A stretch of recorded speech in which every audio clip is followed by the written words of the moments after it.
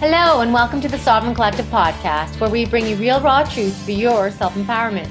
I'm your host, Sasha Calavoda, and I believe that you can stand on your own 2 feet, but that you don't have to do it alone. I love learning from people who continually strive to raise the bar, to go against mainstream thinking, and who dare to question the general consensus.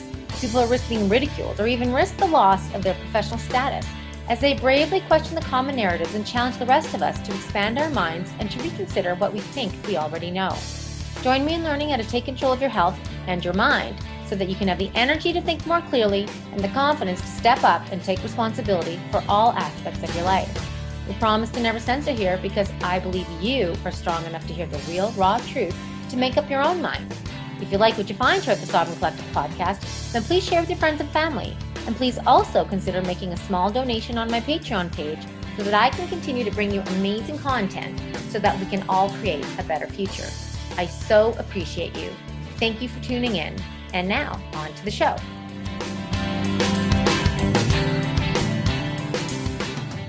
Hi all, this is Sasha here with a quick little extra intro for the interview that you're about to listen to with Daniel Vitalis. This is an interview that I recorded some years ago when I created a program called Your Conscious Pregnancy and Parenting Guide, a program that I just re-released for a fraction of its original cost just a couple of days ago. So this interview I recorded with Daniel on how to end the cycle of sickness in our children, which I feel is very, very important information, which is why I am releasing the first part of this interview. There's a ton of information here that you can apply, tips to think about, things to consider about how you're raising your children.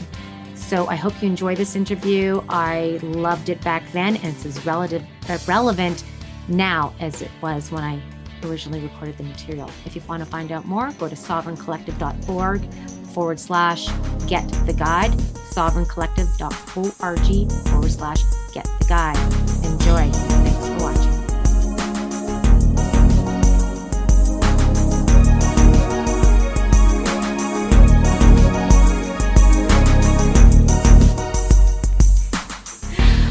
This is Sasha Calavoda with another interview for Your Conscious Pregnancy and Parenting Guide. And today I am here with Daniel Vitalis, forager extraordinaire and a man on a mission to teach us, I think, how to rewild our lives and rewild the planet as a result. And I've just had the pleasure of listening to Daniel for the past 3 days, listening to his vast knowledge, and very vast, and I think probably just the tip of the iceberg, I'm sure, of what he knows. But just his knowledge about how we can reclaim our health and get it back to the level that it once was at, and that is when it was normal to be healthy and thriving and not diseased and falling apart and degenerating. He spent a lot of time, from what I can tell, researching and learning and really fully experiencing all that he teaches, so I feel really blessed to be able to be speaking personally with another passionate person who's truly making a profound impact in this world. Daniel's information is really powerful, but it's really practical. I went home and made sauerkraut immediately that night in like 10 minutes. It was that fast, pretty much.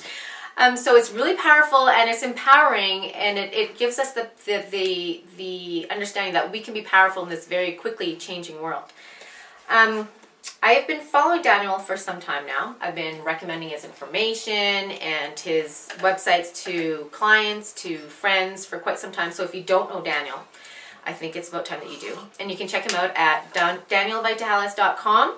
And you can also go to sirthrival.com, and we'll have those websites up on the course site for you. Where at sirthrival.com you can learn about his products and really get in touch with some products that will help you truly thrive in your world. Also, you can go to YouTube and watch a whole bunch of interviews, interesting, fun, informative interviews with Daniel. Learn heaps of information on a bunch of topics. So thank you, Daniel, for being here today. Really appreciate it. It was a lovely introduction. Oh, well, thank you. So, okay, let's get started. Let's just talk about, I know you've been on quite the journey. You've been on a journey of veganism, raw foodism, vegetarianism, and you're absolutely not that now. So, tell us a little bit about your journey to where you got today. And well, when I was about 15 years old, I got exposed to some ideas that maybe nutrition could actually affect who we are. That's so obvious to me now that to say that, like that I discovered that idea for myself seems almost like really immature and silly, but now, like looking at the world at large, I see that for a lot of people, the idea that you could change yourself, fundamentally change yourself with food, is a completely foreign idea to people. They are living in such a way out in the masses, as if you could just eat genetically modified food and completely refined foods and chemically laden foods with impunity, and it wouldn't have an effect on who you are. And now what I understand is it's not really that I changed myself with food, that I actually restored myself with food, and that who I've become is actually who I was, but that had been dampened down and actually degenerating away from the lifestyle that unfortunately was just, I guess, was the norm. I grew up in that 80s and the 90s in the United States, and it was just, it was white bread, it was Wonder Bread, and it was Twinkies, and it was Pop-Tarts, and that was my reality. So that led me to get into the ideas of vegetarianism and the ideas of Whole Foods, and that led me into the idea, that was when Whole Foods was not a store, but a concept. That led me, of course, into the thing you mentioned, which was veganism and raw foodism, and I approached all of that stuff with a lot of fervor. And I've really come full circle today because my interest in my study for the last couple of years has been in, and I think the question that was motivating all this, let me say this first, was what's the natural diet for human beings, in the same way that we could find the natural diet of chimpanzees or whales or walruses, and we could understand that if we were to feed that animal its natural diet, it would thrive better than on a diet that it wasn't developed for over the span of its evolution. I was curious what was the diet of our species, and I chased that down until I finally realized that I could look to the indigenous people around the world to see what they had eaten all through time, that it allowed them, and I think it brings us full circle to the meaning of this interview, what they were doing was feeding themselves not just to develop themselves, but to develop generation after generation of healthy children. And so we can actually look to the indigenous people to not only find out what our natural diet is, but what natural diet will actually keep a people regenerating flawlessly, nearly flawlessly. I mean without cavities, I mean without diabetes, I mean without cancer, and without heart disease. These diseases don't exist amongst the indigenous people.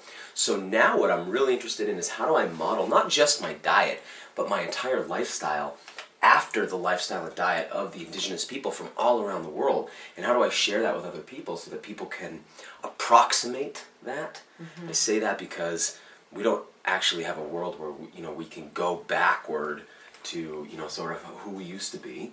That's not going to happen. So what we can do, I think, is just like a chimp in a zoo can have a habitat that resembles its natural habitat and a diet that resembles its natural diet, even though it's living in a kind of captivity, whilst we live in this sort of, I think, really social captivity in a lot of ways, we can at least approximate our natural habitat, our natural food, and that can get us back on course so we can regenerate properly, effectively, rather than continue to degenerate ourselves into a point of such a disease state that really right now I think it's a pivotal moment. We're right on the precipice. The question is, will humanity actually be able to continue living on the planet? A lot of people think that sounds crazy, but take a look at the birth rates, take a look at the cancer rates, take a look at the heart disease rates, that the media loves to sort of placate us and keep this information sort of on the sidelines of what they give us. But I think it's getting obvious now.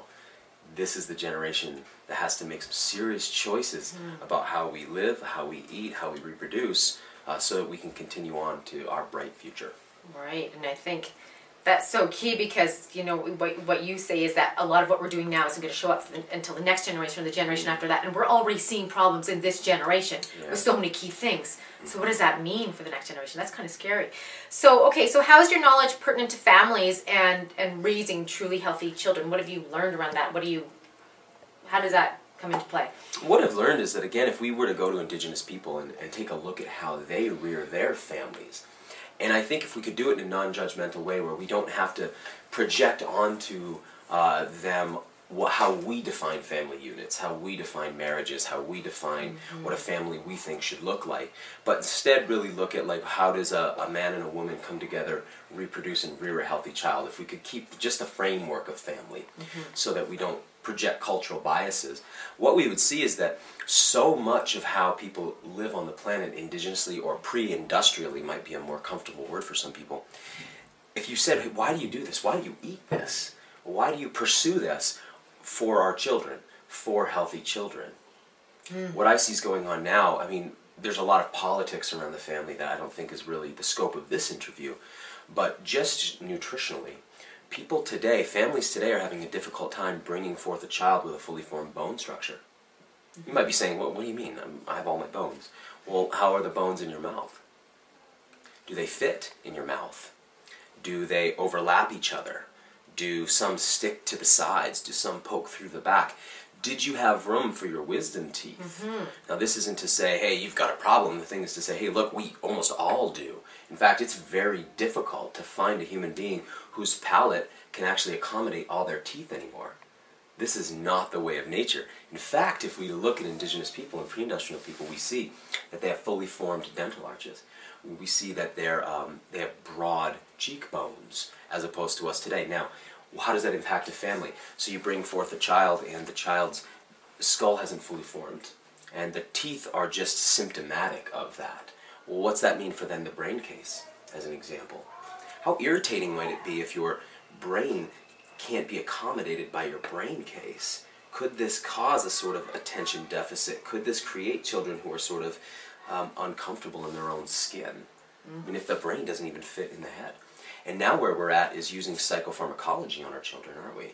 So rather than address any of our underlying symptoms, and rather than address our children with food and with nutrition, we see that indigenous people would prepare a woman for a couple of years before her pregnancy, right? So, you know, you're a young woman, you're ready to maybe think about having a child. There's a diet that you'd go on to prepare you, to give you such rich nutrition that you can form this child's nervous system. Then after birth, there'd be another process of feeding to prepare to reestablish everything that was passed on to your child. These things are gone now. We're giving birth to children with such low nutritional diets, our diets, and then feeding them such low nutrition diets, the children are literally mad. They're literally gone mad, and so we use now psychopharmacology on so many children then to dope them down, so they're very drugged up today, and this leads them into just, it's a downward spiral, as you know. Age 13, kids are crushing their Ritalin pills and snorting them, right, in the school bathroom. I mean, how far do we go with this? Right. So what does it mean for families? It means you can end this cycle.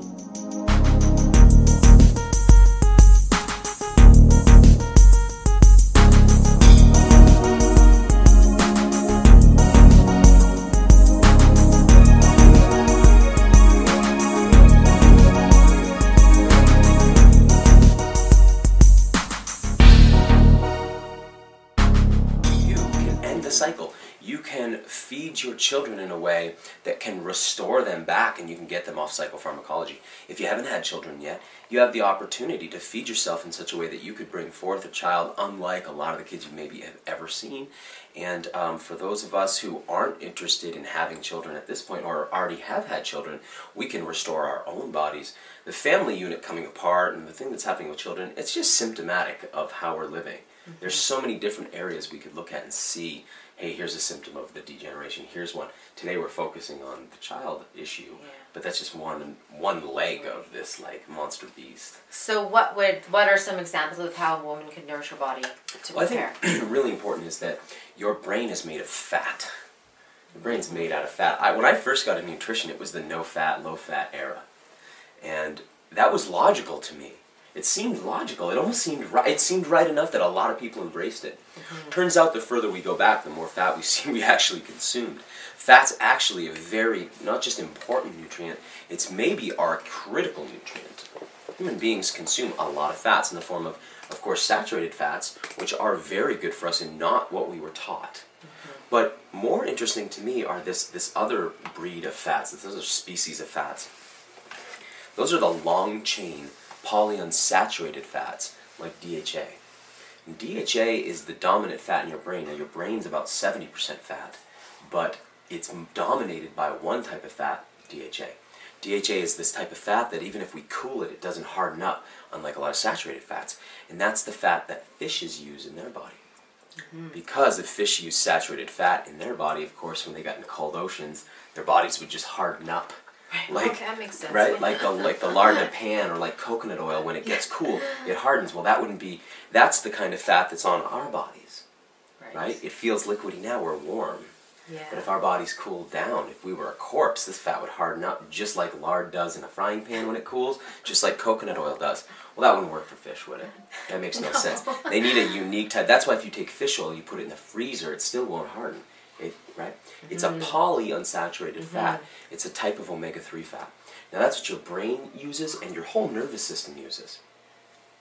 In order for you to create another brain and nervous system, a lot of that's required. However, it's so scarcely in anyone's diet today that it's actually just drawn off of the mother's brain and nervous system like a bank account. It just draws and draws and draws in order to form the baby. Now, if the mother's already very depleted from generations of depletion, in other words, her grandmother was maybe the last, maybe when the grandmother was a child, her mom gave her cod liver oil before school. But by the time she grew up, it was Betty Crocker days. And she stopped eating things that contained that, right? Yeah. And the animals, in the animal food, she'd maybe been eating things like, say, the eggs that she'd been raised on, or now corn-fed instead of actually maybe the chickens eating insects. So the DHA was not in there anymore because it's not in corn. And so it was out of the food chain. So then she had your mother maybe, and your mother never got any of these fats except the ones she'd extracted off her mother's brain in formation. And then she has you, and then the process goes on till we get to a point where neither baby nor mother can fully form a nervous system. And these things lead to it's almost like as if we started peeling the rubber coating off electrical wires, we'd start to have short circuits. And we're starting to see that in people's nervous systems that don't fully function. So what can a mother do who's an expecting mother? I think one of the most important things is making sure she gets these long-chain fats into her body. Now these things aren't typically in plants, and they usually are in things like fish oils or krill oils. That's the whole reason cod liver oil is like a folk medicine.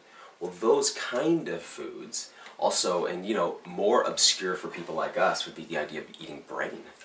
But that's not obscure. My mom ate brain. I just found out yesterday. Brain and tongue. Well, tongue is amazing. Yeah, well, brain is composed of this fat. And it's been part of our diet for a very long time. I mean, human beings aren't new to that. We've just recently stopped. So, of course, not that many generations ago, this would have been common. But now, uncommon. So, for most people, I think the fish oils are a little bit more easy to maybe move toward. And that's something that a mother can start to put into her body, or a woman who's considering, or even just any woman approaching childbearing age. You know what, we could even say, how about everybody could use it? Because everybody's got a brain made from this stuff. Finding a source of fish oils like that's really important. Making sure you're eating fully mineralized food.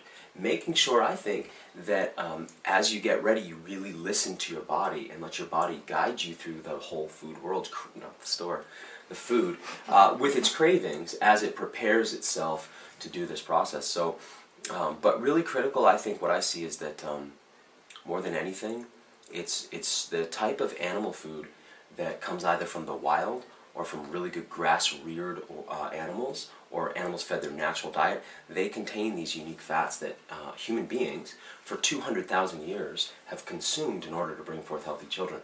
Right. We are, of course, the first couple generations not to do that, and the repercussions are obvious. Yeah. Are obvious. Yeah. So indigenous cultures around the world that you have studied, they all have these traditions? They all have these traditional foods that they would use. Right. Right. Again, imagine if you strip away television, and you strip away magazines, you strip away books, you take away houses, you take away cars, you take away proms and parties, and you take away electric lights. Suddenly, what's left is the tribal unit. And that tribal unit has a few things that it does. It forages and hunts, and it reproduces, right? And it builds community, and it strengthens community. And if you do this for countless, hundreds of generations, and you start a practice that starts to cause degeneration, it's going to be immediately obvious what caused that, and you would correct it.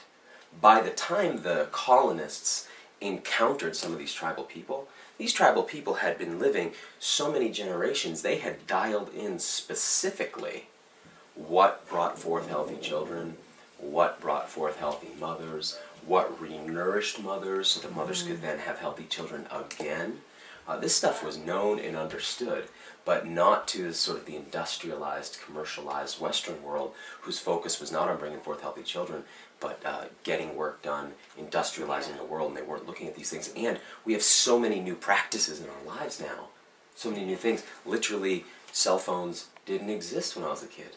Yeah. Literally, the internet did not exist when I was a kid. We have so many new factors. It's very difficult for us now. We're seeing all these problems crop up. It's hard to know what it might be. What could it be? I mean, there's so many variables. For the indigenous people, there were very few variables, or very well-established variables. So they knew these practices.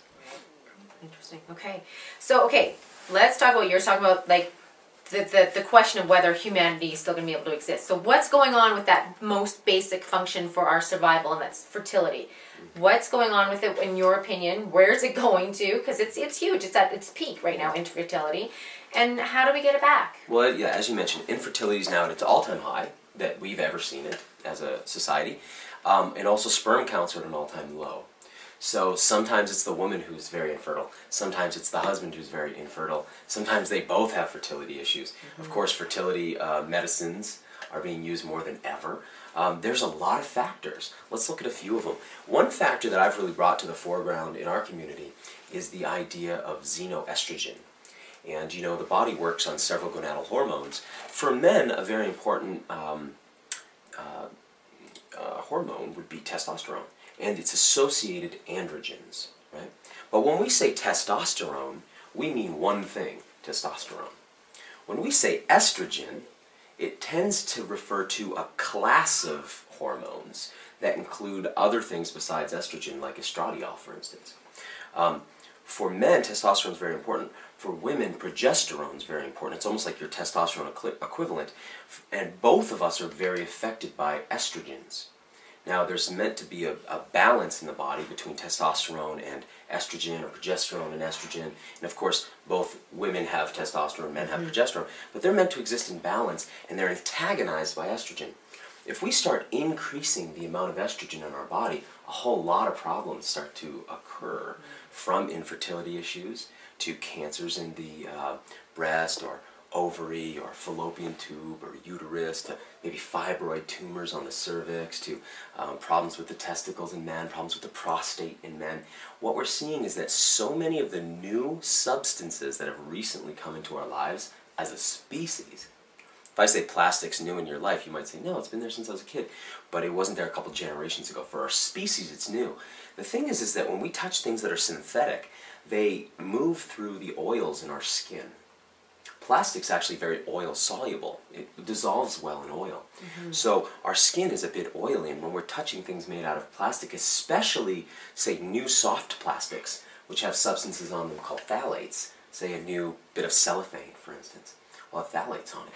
Or how about harder plastics that have things like BPA, like the new Barbie doll that your daughter gets and she chews on the head, right? And the BPA, the bisphenol A, that's a plastic hardness modulator, extracts out into her body. And the body sees it and thinks that it's estrogen. And it begins to bind itself to the estrogen receptor sites. But it's not just the Barbie doll she chews on. It's not just the plastic pen we chew on. It's all the plastic. That we joked around this weekend. I said, take a look at your plastic steering wheel in your car. Notice if there's a spot worn away. Where'd the spot go? Is there a little pile of steering wheel flakes on the floor? No, where is it? Well, it's moved into your body. The plastics that package our foods, and our foods absorb those plastics. And those things just keep getting into our body. And then they store up in our body fat. They seem to be like estrogen. We call them xeno from the outside. Xenoestrogens. Those things are leading to a lot of infertility. Also, plant-based estrogens, phytoestrogens. Of course, we're starting to understand now that soy is not actually a very good food for most people, and if it's going to be eaten, needs to have its isoflavones destroyed through the fermentation process. Otherwise, the body sees them as a phyto, in other words, plant, a phytoestrogen, and where the same kind of issues occur. Soy, of course, was used as a sexual depressant in monastic cultures. That would be great if you were a man living alone in a monastery, meditating all day. Well, you don't want a really fired up libido in that case. So soy would be a good food. But when we feed that to the masses, we dampen and depress the ability to produce the gonadal hormones that make us fertile. This is true of flax. I assume it's true of hemp, and probably true of a lot of seeds. My suspicion, yes. And I would say that many, interestingly, it's a bad idea to take a food and or take a substance that has no history as a food and make it a food for the masses without looking into how it was used in the past. Right. And when we look in the past, flax is a great example. Flax is very high in lignans, which are phytoestrogens. Yeah. And if you consume flax regularly and daily, it acts in the body like estrogen. Right? Now, you might think, well, but flax has been around a long time, and it has. In fact, linen is the fiber of flax. But if we look at the history of flax, we see it was not used as a food. It was used to make oil and paint and glue, and it was used to make fiber, but it wasn't really eaten, not long term. We see the same thing with hemp. And of course, hemp was made into ropes and fabrics and oils and even smoked, but wasn't really consumed as a food. That's a new idea. And when we do these things, again, it's wise to look back. How did the people who were reproducing healthfully use this food, if at all? So a lot of the foods that are in our diet today actually are doing the same thing. This is causing a lot of the premenstrual problems that women are having. It's causing a lot of the premenopausal and perimenopausal and postmenopausal problems that we see. It's all this estrogen. That's one part. I think what we are going to find out, in the same way just the other day, if you, today's what, the 7th, maybe 8th of May, 2011, just last week, the WHO finally reported, turns out cell phones cause brain tumors. Now, a lot of us have been saying this for a long time. I mean, this is a no-brainer, so to speak. I think that it was obvious that we were going to find that out. And of course, the idea for those companies was let's suppress it until the world completely buys into the technology, then let it surface, and know who's going to stop at that point, right? So, we are going to find out that genetically modified food affects fertility. We know it from animal studies. I think it's important to know that there was, I think in 2001, the creation of a genetically modified corn that was designed to create sterility in men. Let me say it again. This corn variety, a gene from certain women with a rare condition called immunoinfertility. And what that means is that their immune systems produce an antibody that attacks sperm, so the women can't get pregnant because they destroy any sperm that come into their body with these antibodies. So a company called Epicite figured out how to insert that gene into corn, and then when men eat that corn, their sperm are attacked by the antibody. So is that corn now out there? I wish we knew. But the thing is that genetically modified foods require no labeling and no testing. Yeah. And so we don't know where that corn is. Yeah. But we know that since the introduction of genetically modified ingredients into our diet, for those who are wondering what those foods might be, there's the big four, I like to say.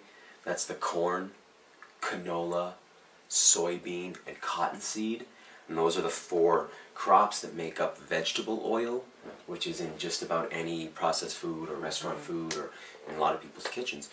Those foods, their long-term implications are not well understood. And again, even if we did population studies, it's difficult to separate that variable from all the other things people are doing that are new, like using cell phones, like being exposed to xenoestrogens, like taking pharmaceuticals. Hard to say, oh, that's what this does. It's already out in the population. Now, whether that corn variety's out or not, we don't know, but we do see that illegal and unreported sterilizations have been happening through vaccinations in places like Africa. And we can see from his own lips people like Bill Gates telling us that through the use of vaccines we can reduce the population. So we see that in addition to some of the things that we're doing, it appears that there's also political agendas that are advancing the ideas of infertility. We see that Planned Parenthood, as an example, is an organization who comes out of the eugenics movement, which was mass sterilizing people. We see that Canada, along with the United States, were sterilizing people in the early 1900s against their will or without informing them. And this has been going on a long time. So there's a couple of factors. One is our own lifestyle, and one are the bodies that govern us as the masses, sterilizing us as well in an effort to reduce population, which is, of course, something we all need to do, but perhaps we would like to have a voice in it. So there's a lot of factors coming together right now, and my point would be this, and you saw on my slideshow over the weekend, I put up a slide that said, You need to intentionally develop your fecundity. Fecundity means your ability to vigorously reproduce. This is not guaranteed anymore. No. It's for the first time, it's not guaranteed. You actually, if you want to be able to reproduce or at least stay in the vigorous state of a person capable of reproduction, now is the time to develop yourself consciously, nutritionally, to feed yourself, to exercise yourself in the ways that keep your body fertile. Because, and interestingly, I want to point one last thing out. What we see it's not just that men's sperm counts are going lower, it's that male testosterone is going lower. And we really do see now that men today are scarcely resembling the masculinity of the past. I don't mean this sort of machismo, Arnold Schwarzenegger kind of masculinity that was big in the 80s during the steroid days. I mean the maleness that I think many women actually really want to see in their men is actually almost being bred out of us at this point. And that's why we're seeing all this stuff about women now have taken over the job market, women have taken over the workforce, women have taken over a lot of businesses, more and more women now CEOs. Now, I think that's fantastic for the women who want to do that, but I think that's unfortunate for women who would like to raise children. And that's what's in the heart of so many women, and that opportunity is passing them by because the men can't do it or can't support it anymore. And so the woman's asked, if she does have a child, hey, can you be back to work in 2 weeks? And this is an unfortunate situation. That in itself has a whole host of repercussions as well. It does open up another can of worms. Yes, it does. Oh my goodness. Okay, so you talk a lot about genes and our genetic potential and the way that we express our genes. So what do we need to do to birth a new generation who is truly expressing at least more of their genetic potential? I don't know if it's all of their genetic potential. I'm not sure where that lies, but what do we need to do to create that, to see that? Well, backstory would be that we all share a genome. There's very little variation in our DNA. What there's a lot of variation in is what's now called the epigenetics. So you have your DNA, that double helix, and then epi means above or on top of. So we have above the genetics, we have these markers that cause genes to be expressed and or not expressed. Little switches that turn genes on or off. We now know, and I think you introduced, you interviewed Bruce Lipton, yes, who's brought a lot of that epigenetics information to the foreground. And outside of Bruce's work, we can find countless now studies being done by universities around the world that are focused on epigenetics. What's so powerful about epigenetics is the first time science has accepted, again, it's like the cell phone issue. For most of us, this is obvious. Science is now accepting that everything in your environment affects your epigenetics, causes these switches to be turned on or off.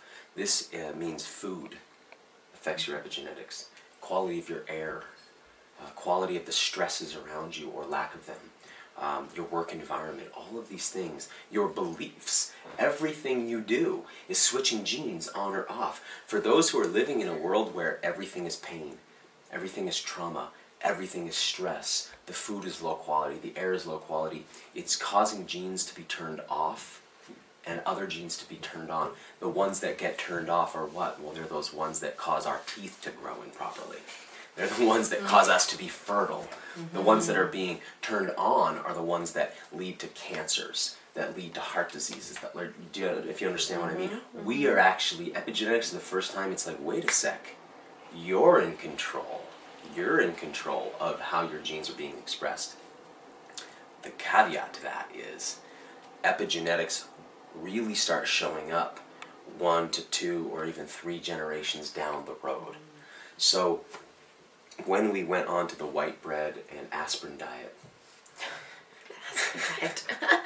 when we went to fully refined foods that were chemically fertilized and pharmaceuticals as a diet, I mean, it's amazing that this has happened, but we were able to get away with it for a generation or 2. Why? Because grandma and great-grandma from the old world were fed the foods grown in the traditional soils, in the traditional way, with the traditional fermentation methods and the traditional fertilization methods and the traditional hunting or farming methods, all of that stuff that, just like we said with the pre-industrial peoples, had worked over and over. All this stuff had worked. When they changed it, the first generation was still living off the dowry of good epigenetics that had been passed to them.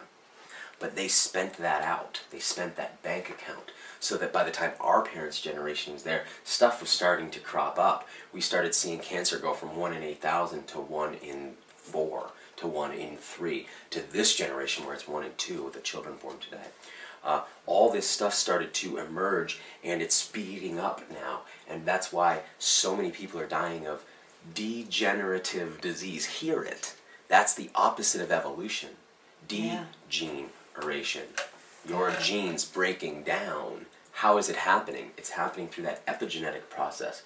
So this means if you move into a new house and the carpets and the countertops are outgassing formaldehyde, and you're breathing that in, that's not good for you.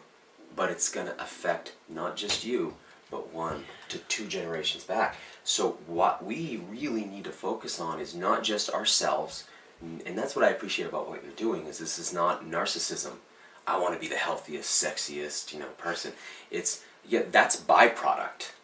That's a byproduct of wanting to live in a way that supports the future generations, and we get that in return.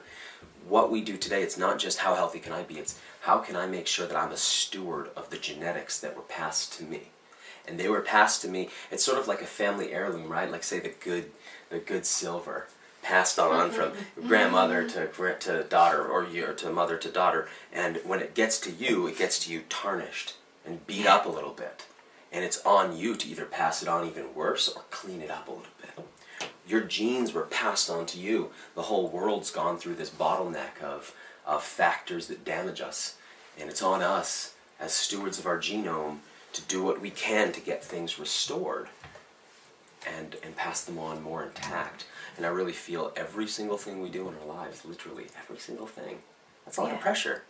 It is a lot of pressure. But everything you do is developing children who are better at doing it. Right. And really, what's happening is we're evolving our species right out of natural ecosystems into some kind of artificial, some kind of space age, some kind of Starship Enterprise kind of reality that lacks the soil, the earth, that lacks the water, that lacks the air, and lacks the sunlight of a true ecosystem to be replaced. So none of the elements that we've been talking about, replaced by plastic and linoleum and steel and drywall, replaced by water that contains chlorine and fluoride and pharmaceuticals, and air that's been cooked and moved through conditioners, and light that comes from light bulbs. This is our children's ecosystem if we don't make some changes now. Right. That's okay. So changes.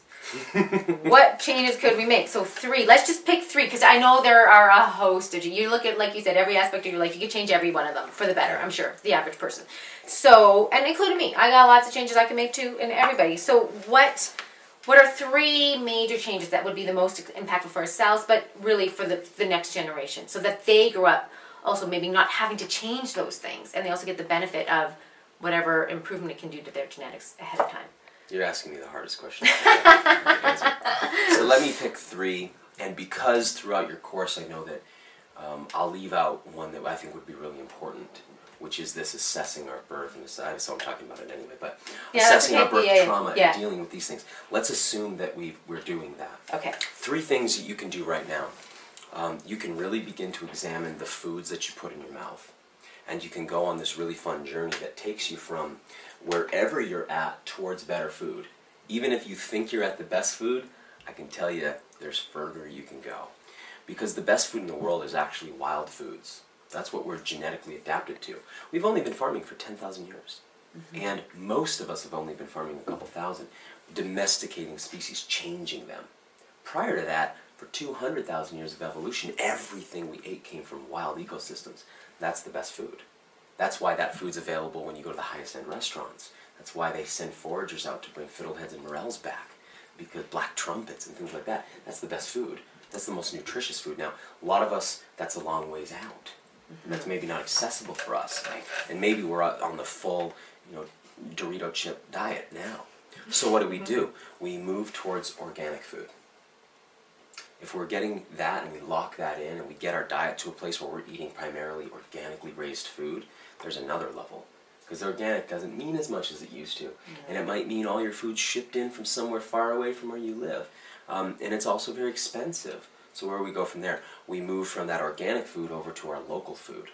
We start to connect with our local farmers at our farmers markets, or through co-ops, or through CSA's Consumer Supported Agriculture programs. And we find local producers of foods, and we get local, organic, and now we add in this piece, heirloom genetics of the food we eat. If we lock that in, maybe we want to move towards growing some of our own food or rearing some of our own animals. I think even beyond that would be getting into your own hunting and fishing and wild foraging and combining that with some horticulture, some gardening, until you've got a diet where not only are you in control of what the soil environment's like or what the things that you're growing are eating, whether animal or plant, but actually what genetic strains are you eating? Because there's this interesting question that I think I like to pose to people. Do the genetics of what you eat matter as much as vitamins, minerals, carbohydrates? Do genetics matter? Most people don't think so until you offer them genetically modified food, which they don't want to eat because of its DNA. Well, if DNA matters in food, I think the heirloom varieties and the wild varieties are so much better than these commercially developed varieties. So first thing you can do, wherever you're at, know that there's this spectrum from the worst food possible to the best food possible, and always be just making movements towards that. And when you get confused about what to do, when new information comes, oh, don't eat this, it's bad for you, and then you hear somebody else say, no, no, it's good for you, and you're weighing it back and forth. What should I choose? Should I be a vegetarian? Should I eat animal foods? Should I, do carbohydrates or fats? Whenever you get confused, look at the diets of indigenous people and traditional cultures and model off of it. That's the last time and space and place where we knew what worked. New stuff, not going to work. If you want to know more about that, I'd look at the Weston Price Foundation. Take a look at the book Nutrition and Physical Degeneration. It'll give you a nice broad picture of what natural diets look like. Second thing you can do, change the water you're drinking. I think this is so important. I joke with people a lot about how we're a 70%, say, water-based organism. We're like a fish tank. And our cells are like the fish.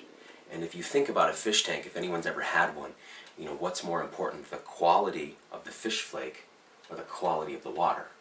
It's pretty obvious to most of us. You could have the highest end, the very best fish flake available, fully organic, right? Freeze-dried, perfect, the best stuff. And if you've got crappy water, the fish will be sick. If you had the best water imaginable, we go to Siberia to Lake Baikal and we take that amazing spring-fed lake water, we rear the fish in there, we could probably get away with a lower quality fish flake and the fish would stay healthy.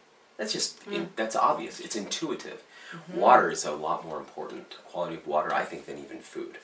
Now I've created a website, findaspring.com. And that's a website people can go to locate springs where they live. And you can actually drive your car up to the spring and get out with your bottle and get clean, fresh water from the earth and bring it home and drink it. If you got a 5-gallon bottle of water, let's say you're about, say, 5 gallons. You drink that whole bottle and change out all the old water in your body for clean water. You actually get to build your body, 70% of it, out of the cleanest water in the world. And the reason I love spring water is because it comes from aquifers that are deep underground, and they haven't been contaminated by pollution and industry because the water's been under there since before any of that began. Sometimes thousands and thousands of years. Now, if you don't have access to a spring or that feels like, whoa, that's a little far out, I'm not going there yet, you could go to visit a friend who has an artesian well, or maybe you have an artesian well where you can get water from underground. That's critical. Real water from ecosystems, I think, is important. If you don't have access to that and you're drinking tap liquid currently, Muni water, now's the time to invest in high-quality filtration system and learn how to condition that water so that after it comes out of the filter, you restore it a bit, because filters do damage water. We know it. The World Health Organization tells us that filtered waters from reverse osmosis, distillation, desalination, and deionization all create waters that are very demineralizing to the body. We know that now. So if you are using that kind of water, maybe a little pinch of salt to a 5-gallon bottle, shake that up, let some minerals get back in there, let some activity happen to the hydrogen bond matrix of the water. Water quality matters. Just like with wild food, we said you've got your sort of your Doritos on this end, you've got your wild food on this end. Move in this direction, however long that takes you, comfortably at a sustainable pace. This is your Muni water laden with pee and toilet paper and tampons. That's true. Those are the major contaminants in city water. because people's toilet water is recycled as drinking water. Pharmaceuticals that were in that person's body show up in there. Birth control, another vector by which we're seeing effects on our reproduction. All these things, countless contaminants, fluoride, chlorine, all this stuff, if that's what's in your diet, in your water, and you've got spring water on this end, start the movement, the progression towards clean water. Right. The last thing I want to say is get off of science diet. Genetically modified food, pesticide sprayed food, synthetically fertilized food. Get off of pharmaceuticals. These artificially synthesized and or extracted plant molecules that have been taken out of their whole matrix. Most of the pharmaceuticals are originally derived from plants, but everything else that was in there with that molecule has been taken away till we're left with a pure white powder. These things have serious side effects. We don't know the long-term effects of taking them. Your doctor doesn't know the effects of the pharmaceuticals he issues you. He can't. Yeah. He doesn't know, and he doesn't know how they'll interact with everything else you're doing. This is why so many people are sick from their pharmaceuticals. This is why doctors are killing more people than nearly anything else. Get off of pharmaceuticals, get off of injections, get off of vaccines, get off all this stuff. Learn to use food and vitalism and herbalism and or other alternative methods and modes to correct things in your body. Know that your doctor doesn't know how to cure anything. They've never cured anything. They've never cured any disease. There's no disease they've cured. They haven't cured colds or flus. They haven't cured all those things with vaccines they claim to. We now know that most of those diseases are not in our culture now because of sanitary toilet conditions. It's not vaccine. They haven't cured anything. All they do is drug people, cut people, burn people, and irradiate people. Those are their 4 methods, and they don't work, and they lead to more problems. So shun your doctor, get on good quality food and good quality water, and you'll be amazed at the changes that happen in your body over time.